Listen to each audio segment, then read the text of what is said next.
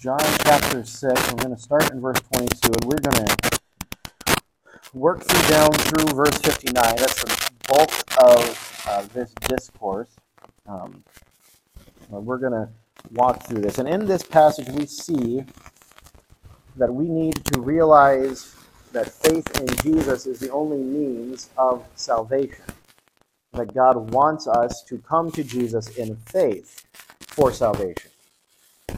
Well, why does he want us to do that? Well, he wants us to do that for three reasons. And that's what we're going to look at here. And we've got kind of a lot to get through, so I don't want to take too long, so we'll go ahead and get started. I'm not going to read every verse of the whole thing. I'm going to give you a little bit of context here. But we're going to start just by jump down to verse 35, and I'm going to read verses 35 to 40 as we get started here. John 6, beginning in verse 35, and Jesus said to them, I am the bread of life. He who comes to me shall never hunger, and he who believes in me shall never thirst. But I said to you that you have seen me, and yet do not believe. All that the Father gives me will come to me, and the one who comes to me I will by no means cast out. For I have come down from heaven, not to do my own will, but the will of him who sent me. This is the will of the Father who sent me, that of all he has given me I should lose nothing, but should raise it up at the last day. And this is the will of him who sent me, that everyone who sees the Son and believes in him may have everlasting life, and I will raise him up at the last day. So we're going to look at verses 22 to 40 in this first section, but we see here, especially in verses 35 to 40, we see the first reason. The first reason God wants us to come to Jesus in faith for salvation is that Jesus was sent. He was sent. He was sent. Now, we need to back up just a little bit for some context of what is happening and where we're at. Verses 1 through 14 is John's account of the feeding of the 5,000. So you'll remember that most of that story, and even John's account here, where John records that Andrew, Simon Peter's brother, finds a lad here, a boy with 5 barley loaves and 2 small fish. But what is this among so many? And Jesus divides this small meal for a boy to feed 5,000 plus people. Following that, saying that they are going to try and take him by force and make him king, proclaim him king, he kind of dismisses the crowd, he sends the disciples away, and he retreats to the nearby mountain to spend some time in prayer and communion. And then in verses 15 through 21, we have the account of Jesus walking on the water, meeting with the disciples. So we pick up in verse 22, and this is the morning following the feeding of the 5,000. I don't know if the whole crowd was dispersed or if a number of them were still in the area, but some of them were still there. But this is the morning after. At some point during the night following that meal, some ships from the city of Tiberias, a major city on the west side of the lake, had crossed and had anchored near where the crowd had been fed by Jesus the day before. We don't know how many ships or how large the crowd that is currently there was, but I think it's safe to say that it wasn't the whole 5,000 plus person crowd. Either way, the crowd there looks for Jesus, not finding him anywhere around, knowing that the disciples left by themselves can't find Jesus, a little confused. They hire these ships from Tiberias and they cross the lake and go to Capernaum. They figure it's probably the safest place to start looking for Jesus. Because once in Capernaum, you'll remember, as they did, this was Jesus' primary center for ministering in Galilee. That was his home base. He often returned there and would minister in the villages and area around it. So once in Capernaum, they begin to look for Jesus and find him, according to verse 59, the very last verse of our section. in the synagogue. Now, some of the resources I looked at place everything, this whole discourse, in the synagogue. At least one or two suggest maybe the latter half of this discourse, of this discussion, took place in the synagogue. Either way, part or all of this happened in the synagogue of Capernaum.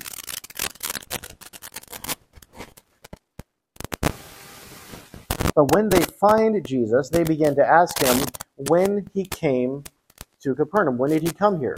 Now, likely what they were also asking was, how did you get to the city? You sent the disciples away by themselves. You went up in the mountain. It got dark. There was a storm on the water, and now you're here in the city. When did you come? But they wanted to know how he got there, because there were likely people keeping an eye out for him, how he got there without anyone seeing. In verses 26 to 31, Jesus begins to respond to them and tells them that they hadn't been looking for him because they believed in him or the signs that he had done, but because they had just been fed the day before and they were looking for more food. They were looking for Jesus to do it again. He tells them not to work endlessly for the food, the bread that perishes, physical food. Now, this is not a permission for laziness, but warning that not to spend one's life for the temporary things of this life. This will only leave one empty, and it certainly doesn't bring eternal life. Our focus should be on the things that will last for eternity, and not the physical life, but our eternal life that we can only receive from Jesus, from the Son of Man, as he refers to himself here, the Son of God that was sent by the Father. And he says the seal of the Father on the Son of Man that Jesus referred to is likely the events that happened at his baptism with the Spirit descending and the proclamation from the Father. It also might be the signs, the miraculous signs that Jesus was doing, which was the Father authenticating his ministry and who he was. It could be either, it could be both. There's a little bit of disagreement on there, but that seems to be how the Father has sealed him for this ministry.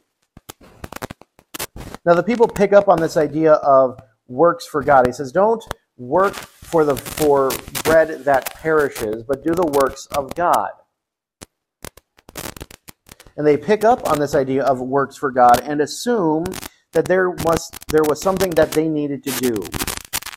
But they seem to have missed part of what he was saying. He says, do not work for the food that perishes, but for the food that endures to eternal life, which the Son of Man will give to you. Did you miss it? Do not work for the food that perishes, but for the food that endures to eternal life, which the Son of Man will give to you. They missed the word give. They assumed from their current legalistic works-based faith they had to earn eternal life from God. They assumed there was something that was required of God that they needed to do. They wanted to know what it was so they could go do it. But he answers them and says that the work of God that they needed to do was to believe in him. Was to believe in him whom God had sent. They needed to believe in Jesus. This was a total contradiction to what they were thinking. Because salvation from sin and eternal death to eternal life cannot be earned by anything we as sinners can do, but only by God's grace through faith on Jesus Christ. Ephesians 2:8 and 9, and Titus 3:5. Now they picked up that Jesus was referring to himself as the one sent by God, so they sought a sign as proof, causing them to believe, because as Paul records in 1 Corinthians 1, Jews demand signs. It was taught among the rabbis at the time that when Messiah came, he would repeat the miracle of the manna in the wilderness. They wanted to see Jesus prove his messiahship by causing manna to fall. But faith that is based on sight and proofs can lead one astray. We must base our faith on the Word of God. As a side note, this is why I prefer what is called presuppositional apologetics versus evidentiary apologetics. I want apologetics pre-assuming that God is true versus where's the evidence that proves it. Historical evidence of biblical events are wonderful. They can encourage us, they demonstrate the faithfulness of God's words, but they are not and should not be the basis of our faith. Verse 31 here in John 6 quotes a portion of Psalm 78. They tell him, then do a sign. Give us a sign. Give us the manna. Because it says that he gave them manna to eat. He gave them bread from heaven. Now Psalm 78 recounts Israel's rebellion and unbelief. And the particular section of the verse they quote, verses 21 to 31, recounts their complaining over food and how the Lord gave them manna and quail and the judgment and discipline that came with that quail. You wanted meat? Okay, here's your meat. Eat until you're stuffed. The food is now rotten. Their judgment over their complaining and unbelief. The question here in John 6:31 implies the very old view at this point that though the manna had come from God, it came through the merits of Moses. So Moses provided the manna. Though it came from God, it was God's work, it came because Moses was such a good person. Because Moses was such the great person of God he was. Through his merits, this first deliverer, and through his merits, the manna continued until his death. Since Jesus was saying that he was Messiah, that he was more or better than Moses, then he should give a sign that is more than Moses. Give us manna. Apparently the feeding of the 5,000 the day before wasn't good enough. It wasn't enough. This gets us a little bit more into our section here as we move into verse 32. This request for a sign and the comparison to Moses brought from Jesus an emphatic response that Moses was not the one that provided the manna. Jesus said to them, most assuredly I say to you, Moses did not give you the bread from heaven, but my Father gives you the true bread from heaven. It didn't come from Moses. It didn't come because of Moses. It came from the Lord. Of his own grace and mercy. It was from the Father. And now the Father had sent true bread from heaven. The one sent by the Father, the Son of God, the Son of Man, Jesus Christ, the Messiah. One author comments here, thus the supposed superiorities of Moses and his sign vanish. Manna was used for the body and it was useful. But Jesus is God's whole provision for people in their whole existence.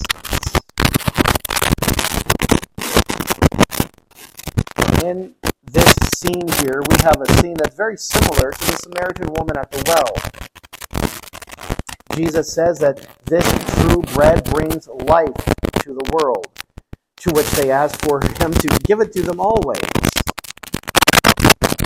And like the Samaritan woman, they missed the point. The woman wanted the living water, so she would stop having to go to the well. These Jewish listeners wanted the true bread to stop the toil of maintaining life.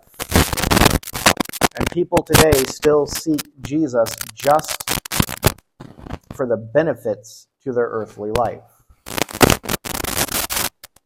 But Jesus then explicitly states that he is the bread of life. He says, I am the bread of life.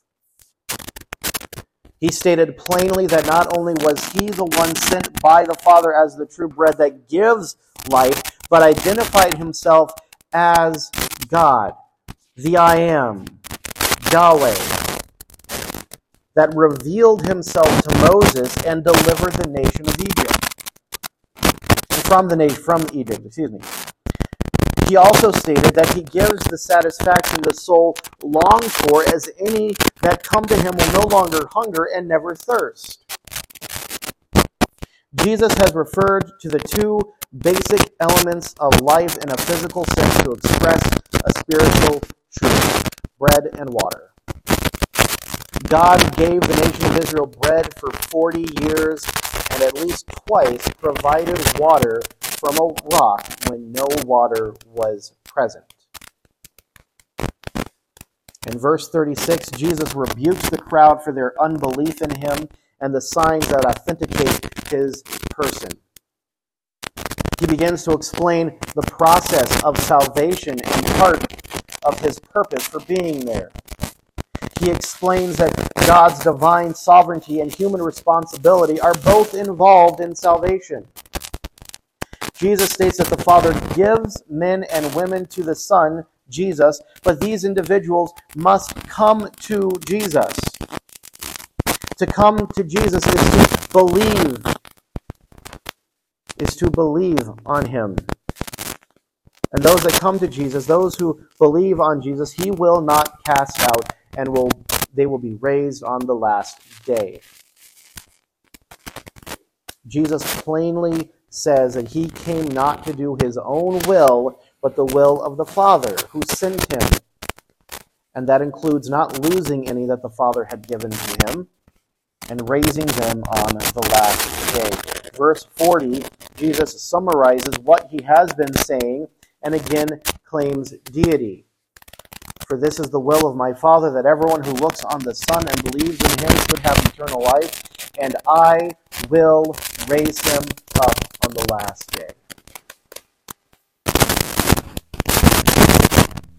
Even from this section, we see that we need to recognize Jesus was sent from the Father. The Lord had graciously provided for the crowd at the feeding of the 5,000, just as he graciously provided manna that sustained the nation of Israel during their 40 years of wandering in the wilderness. And in the same grace, he has provided a way of salvation through the bread of life, Jesus Christ. Only by coming to Jesus in faith can salvation and eternal life be received.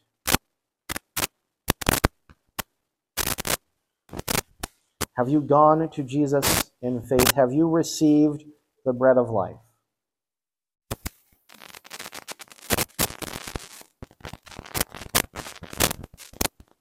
We see our second season in the next section, verses 41 to 51, that we are drawn to Jesus. Starting in verse 43, Jesus therefore answered and said to them, "Do not murmur among yourselves. No one can come to me unless the Father who sent me draws him, and I will raise him up at the last day. It is written in the prophets, and they shall be taught by God. Therefore everyone who has heard and learned from the Father comes to me. Not that anyone has seen the Father, except he who is from God. He has seen the Father. Most assuredly, I say to you, he who believes in me has everlasting life. I am the bread of life." And we see in this section that we are drawn to Jesus. God draws us to him. Now in verses 41 and 42, John refers to the Jews, no longer the crowd, but the Jews. this seems to be his signifier of a group of unbelieving and or hostile listeners to Jesus. Possibly, likely, this is a reference to some of the religious leaders that were present. Either way, they begin to grumble and murmur just like their ancestors did in the wilderness with Moses. These Jews were murmuring because of Jesus' statement that he was from heaven. They reasoned they knew who his parents were, Joseph and Mary from Nazareth. They refer to him as the son of Joseph, who was his legal father, but not his natural father. Jesus was born of a virgin. Jesus used the phrase came down from heaven, referring to himself at least 5 times in this passage. And they did not believe him.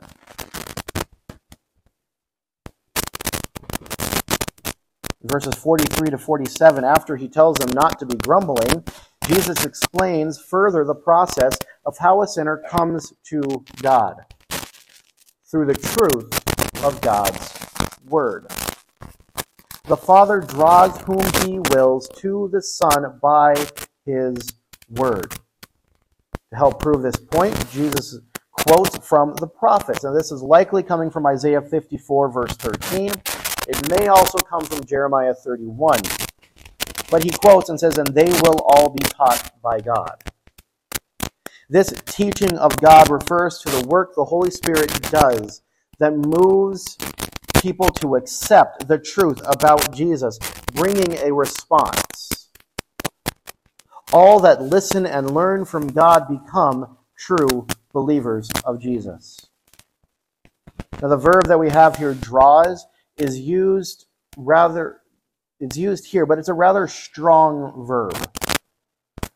Its primary use is to refer to physical dragging or hauling of someone or something. It's used for hauling in a fishing net in John 21, verses 6 and 11. It's used of dragging Paul from the temple in Acts 21, verse 30. Of dragging Paul and Barnabas before the city leaders of Philippi in Acts 16. Of hauling or dragging someone into court in James 2, verse 6. Now, each of these New Testament instances indicate accomplishing the dragging. That what is being dragged, that action is accomplished. It is completed. But the use of the verb here in John 6 and in John 12, verse 32, are more figurative, referring to the inner person. God draws people to the Son. He draws them to himself. Now, this doesn't mean that God drags someone to salvation against their will. It is still a personal, willful response to Jesus and the gospel. Remember, we said earlier that there is divine sovereignty and human responsibility, and they are in equal balance when it comes to salvation. But God draws whom he has willed, those he called, those he elected, to himself and to salvation.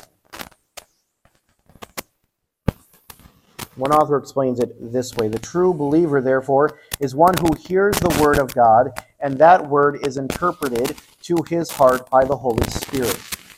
In this way, God acts upon men's hearts and creates that spiritual attraction toward Christ that draws men to him.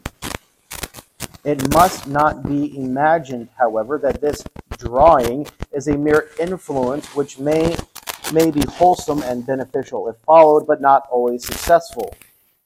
The point is, if God is drawing someone to himself, they will come to him. In verses 48 to 51, Jesus again refers to himself as the bread of life, and by doing this, he is not making himself the same as the manna that came in the wilderness, but he was claiming to be greater than that bread. The manna that the Lord provided the nation of Israel in the wilderness only sustained physical life. It was full of the nutrients they needed for their 40 years of wandering in the wilderness, but those that ate the manna still died. Their physical life ended. But Jesus is the living bread that gives life to those that come to him. Eternal life comes from the living bread that came from heaven. And verse 51 closes this section, and there Jesus refers to his flesh as part of the bread. Now, knowing Jesus is the only way to know God. The Jews wanted a sign to see, but they needed to learn the Word. Jesus, the Logos, they needed to learn the Word. It was only through seeing by God's Word that in faith we can come to Christ. Well, let me put this another way. Romans 10:17 says, so faith comes from hearing, and hearing through the word of Christ, or the word of the Lord. Jesus called himself the living bread that came down from heaven. Those who come to Jesus, who come to partake or to eat of the living bread, will have eternal life. And he declares that the bread he gives for the world, is his flesh. Now this is a declaration of his sacrifice. And John is again bringing out the doctrine of Jesus' substitutionary death for the world. Jesus died for the world in John 3:16 and here, for his sheep in John 10:11 and verse 15, for the nation of Israel in John 11:50 and 52, and for his friends, John 15:12. Like the Apostle Paul, we should make this personal. Who loved me and gave himself for me, Galatians 2:20. Jesus' sacrifice was not just for the believers, but for the world, 1 John 2. What we see in this section is that God is at work in those who will be saved, but they need to hear the word. They need to hear the gospel. We need to go and tell, because only the Lord knows who belong to him. So while God elects or draws individuals to himself through his own sovereign choice, if you have truly come to the Lord in repentance or faith on Jesus' death, burial, and resurrection, then you are saved, and the Lord has drawn you to Jesus. And while the Lord draws individuals to himself in his divine sovereignty, there is still human responsibility in placing one's faith on Jesus for the forgiveness of sins and eternal life.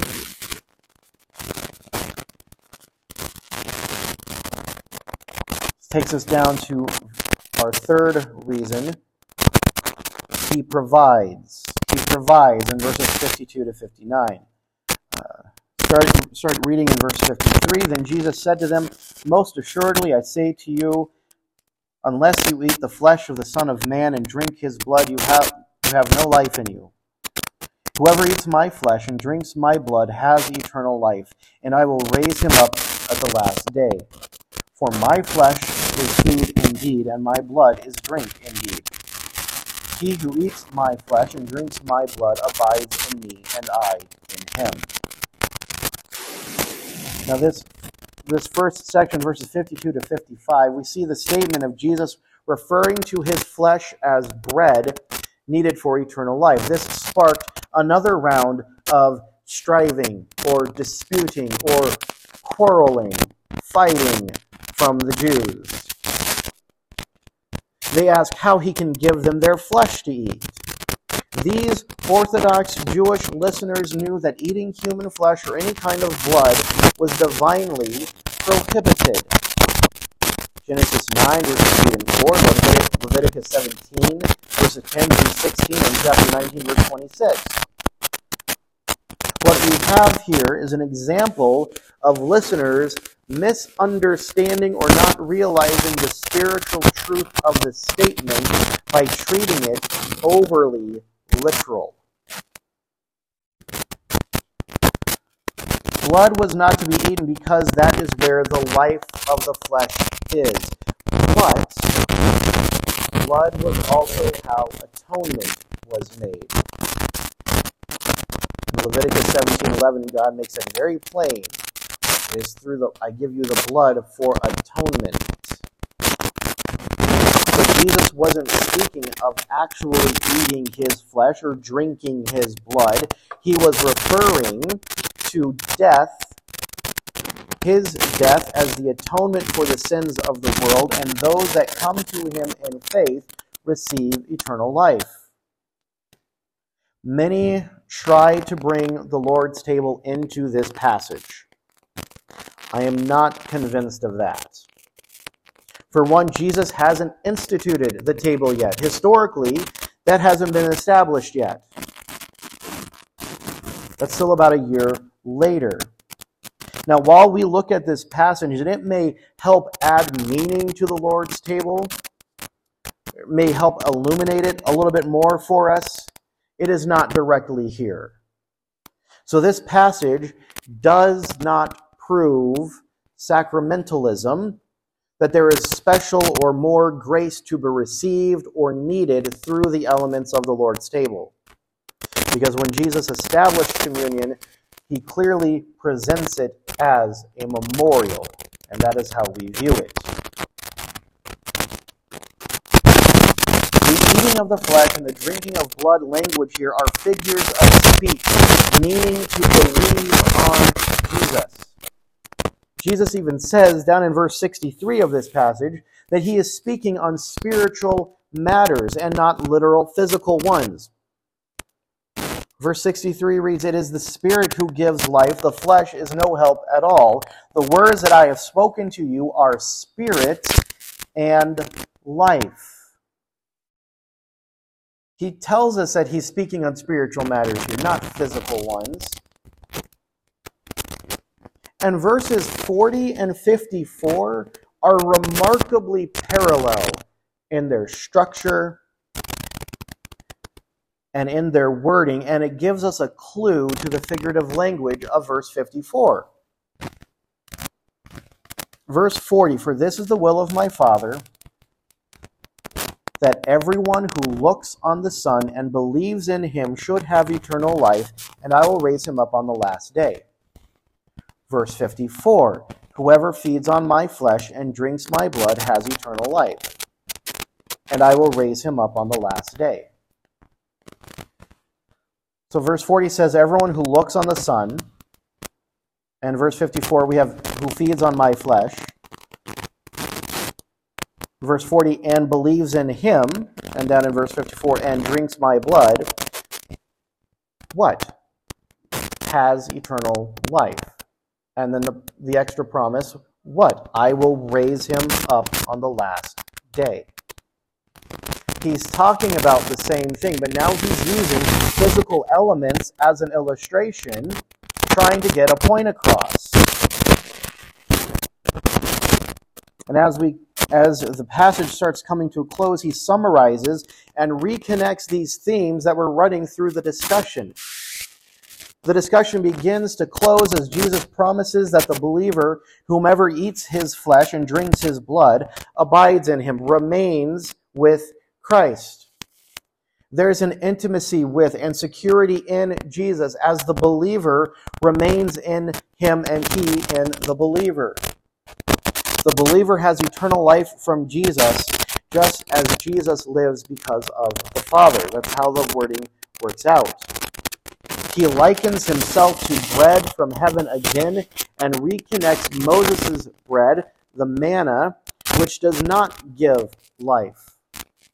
The manna of Exodus 16 that the ancient Hebrews ate in the wilderness did not give life. Those people still died physically, and some never truly had faith in the Lord. They argued and disputed and did not trust God many times. But Those that come to Jesus in faith to eat of the bread of life brings eternal life. It is Jesus that sustains the believer spiritually.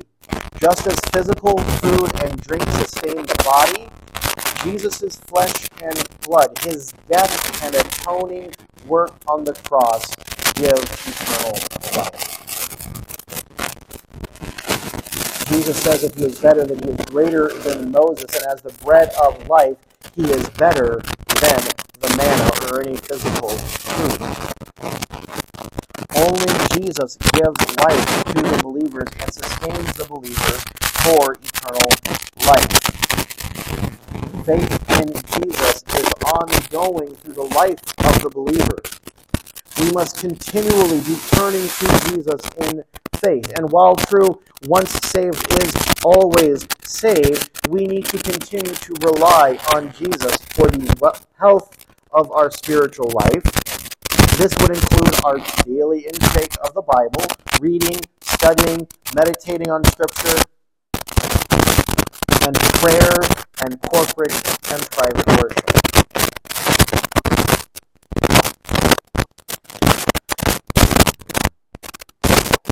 In this section of John 6,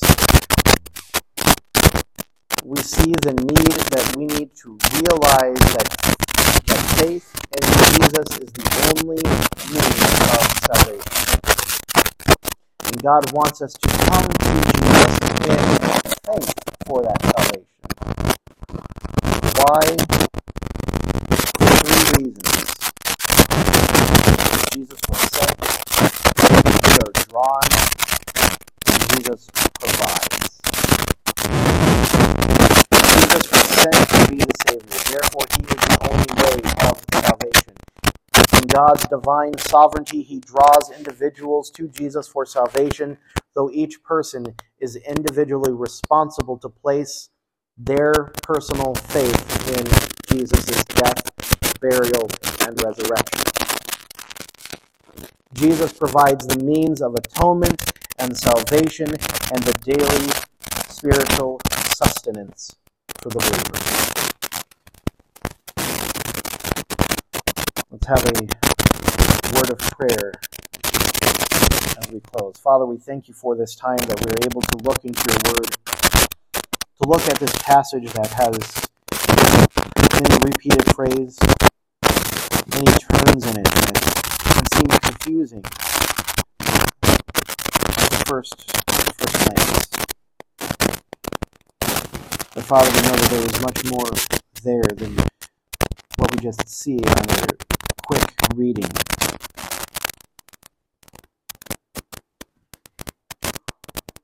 I pray that each of us here have come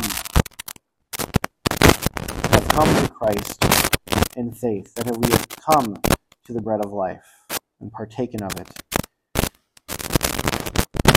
For those that may be here that have not yet done that, Father, I pray for them that you will continue to draw them, that you will work in their hearts, that they will listen and be taught by you